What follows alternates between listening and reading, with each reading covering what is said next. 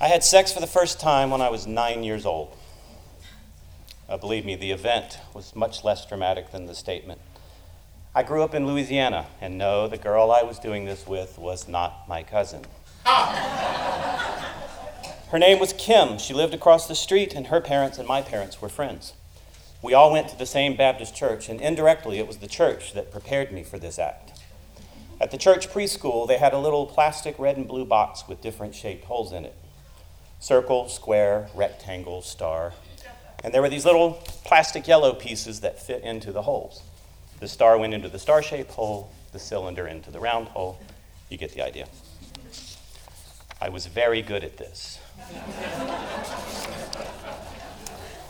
Now, my sexcapades with Kim started with some standard innocent you show me yours, I'll show you mine stuff.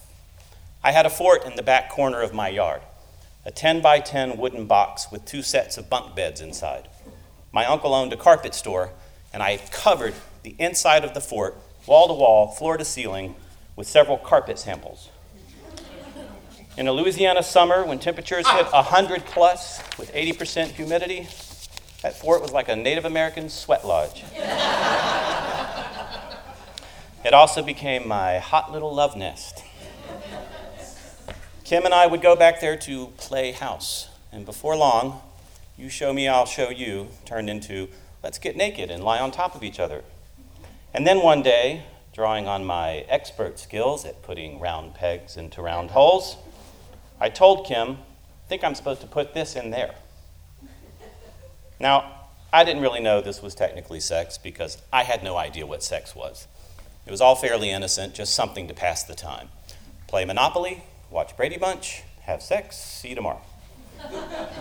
Mind you, this was pre-puberty, so there was no finish line to this race.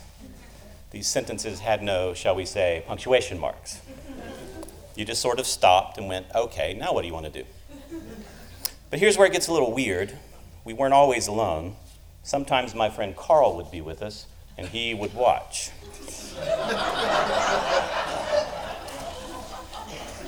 Carl was 2 years older. He lived down the street, and he was the son of my mom's best friend. Carl was devious. One of those kids you really don't want your kid to hang out with.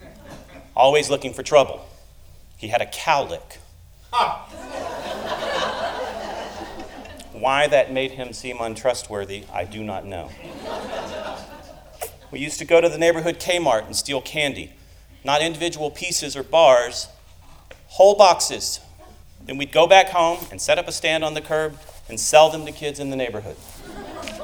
All Carl's idea. I think my mom let me hang out with him because she felt bad for him. Carl's dad was a fighter pilot who'd been shot down 5 years earlier at the start of the Vietnam War. Carl also had a fort. His was a tree house. We would play in there, and let's just say that at Carl's preschool, he must have had one of those red and blue boxes as well. But for him, his yellow peg went into different holes. Now, I was a good little Christian boy. I went to Sunday school and children's church. In the summer, I even went to vacation Bible school. Words that should not go together.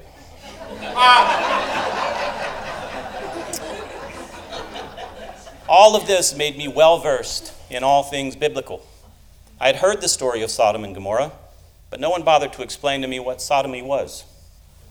Of course, I'm not exactly sure how I would have expected that to go down in Sunday school. Well, Karey, sodomy is when a man sticks his pee-pee in another man's poop hole. Okay, Jesus loves me from the top. I didn't know what fellatio was either. If you'd asked me, I would have guessed it was a character from Pinocchio. Nonetheless, sodomy and fellatio were happening in Carl's treehouse hideaway. But honestly, I don't feel scarred by it. It didn't alter my sexuality. It's not something I wrestle with. I don't feel violated. For me, it was really no different than what I was doing with Kim. But for Carl, I would later learn, it was different. And he went on to have a pretty rough life. It must have been awful growing up gay without a father in the buckle of the Bible Belt. And he probably took it badly when I stopped going over to his house. It wasn't because of the treehouse activities. No, it was far worse. He had threatened to steal my swing set. Literally, threatened to lift it and carry it out of my yard. which in retrospect, I now know would have been impossible, but at the time it motivated me to take a little break from Karl. But as for my 50 Shades of Grey junior edition moments with Kim in my little shag carpet grotto, that continued until it all came crashing down. I was taking a bath one night, and my mom came in, as usual, to get me out of the tub and dry me off. But my dad was with her, and he shut the door.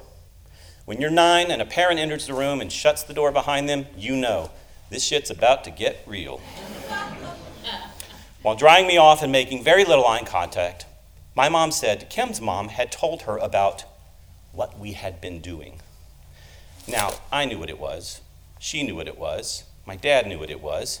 But the actual act would not be named or explained. If ever there was a time to tell your kid about the facts of life, that was it. I had done the deed, but the deed would only be referred to with cautious euphemisms. Phrases like, things like that, or that sort of thing, were used with measured caution. They said, that sort of thing was only done by a couple who was married, and it was the most beautiful thing two people could share. I wasn't sure I agreed. I had seen dogs do it. It wasn't beautiful. And how did Kim's mom know what we had been doing? Karl's mom told her, because Karl told his mom. I guess he'd figured if he wasn't getting any, that me and Kim wouldn't be getting any either. Of course, Karl failed to tell his mom about what he and I had been doing. That might have prompted a different conversation from my parents. I can say with some surety, they wouldn't have thought that was the most beautiful thing two people could share. So there I stood in my bathroom, like Adam in the Garden of Eden, suddenly aware of my nakedness, the figurative fig leaves forming over my naughty bits. I was ashamed. I felt dirty. But here's the other Garden of Eden moment that happened that day. My parents had inadvertently created forbidden fruit, and I would spend the next 15 years in the guilt-ridden pursuit of that fruit. I became a walking contradiction. In high school, I was an insufferable, self-righteous evangelical and a complete horn dog. I wanted it, but couldn't have it, because now instead of Karl who was watching, it was Jesus. Like he didn't have better things to keep an eye on. So I made my own little set of rules. I would never take someone's virginity. I just didn't want to be that guy when women were answering the question, who was your first? How noble. Then came my encounter with Robin. See, I knew she was a virgin. After a bad breakup, she came to my house upset and confused with questions from me about spirituality and faith. We talked. We prayed. I led her to the Lord. And then I slept with her. Yeah, I know it sounds terrible. Because it is terrible. But for that level of closeness, that intense sharing of feelings, sex felt like the next logical step. Maybe that's what Kim and Karl and I were experimenting with. How to get closer to someone you really like. Confusing physical intimacy with the real thing. Maybe I was scarred. I did feel bad about what I had done with Robin. In fact, every sexual encounter I had ended with me feeling bad about it. That same feeling I felt while being toweled off by my mom in my bathroom. I dated a nice Christian girl for 2 years when I was in college, and we would try to not have sex, but eventually we would lose that fight. And then we'd pray about it. The Christian version of smoking a cigarette.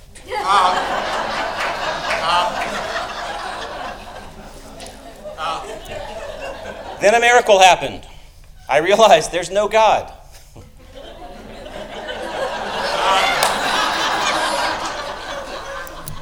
And at age 22, I decided, without Jesus sitting in the corner watching, I was now free to have as much guilt-free sex as I could. And weirdly, another gay man would play a part in this pursuit. My best friend at the time was Christian and gay, and was going to one of those programs that can make you ungay. One of the guys in the program, Scott, was the director of the day camp in Malibu, and they needed a musical director. And that's when I met Netta, one of the camp counselors.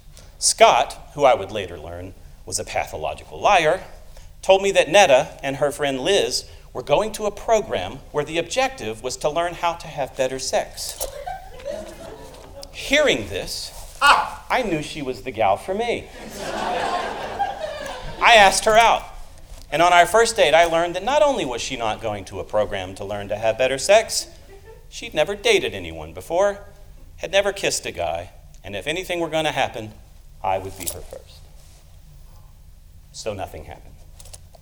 We went on a few dates, had a really nice time, and at the end of the summer, she moved to Paris to do her junior year at the Sorbonne. I wasn't sure I'd ever see her again. And then she wrote me letters.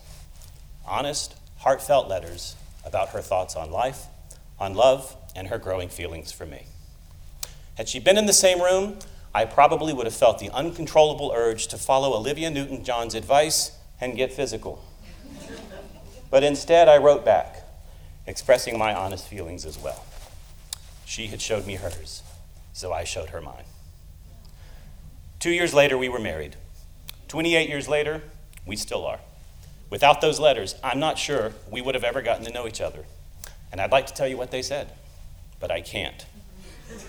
Because it was private, it was honest, it was intimate. And that is the most beautiful thing two people can share.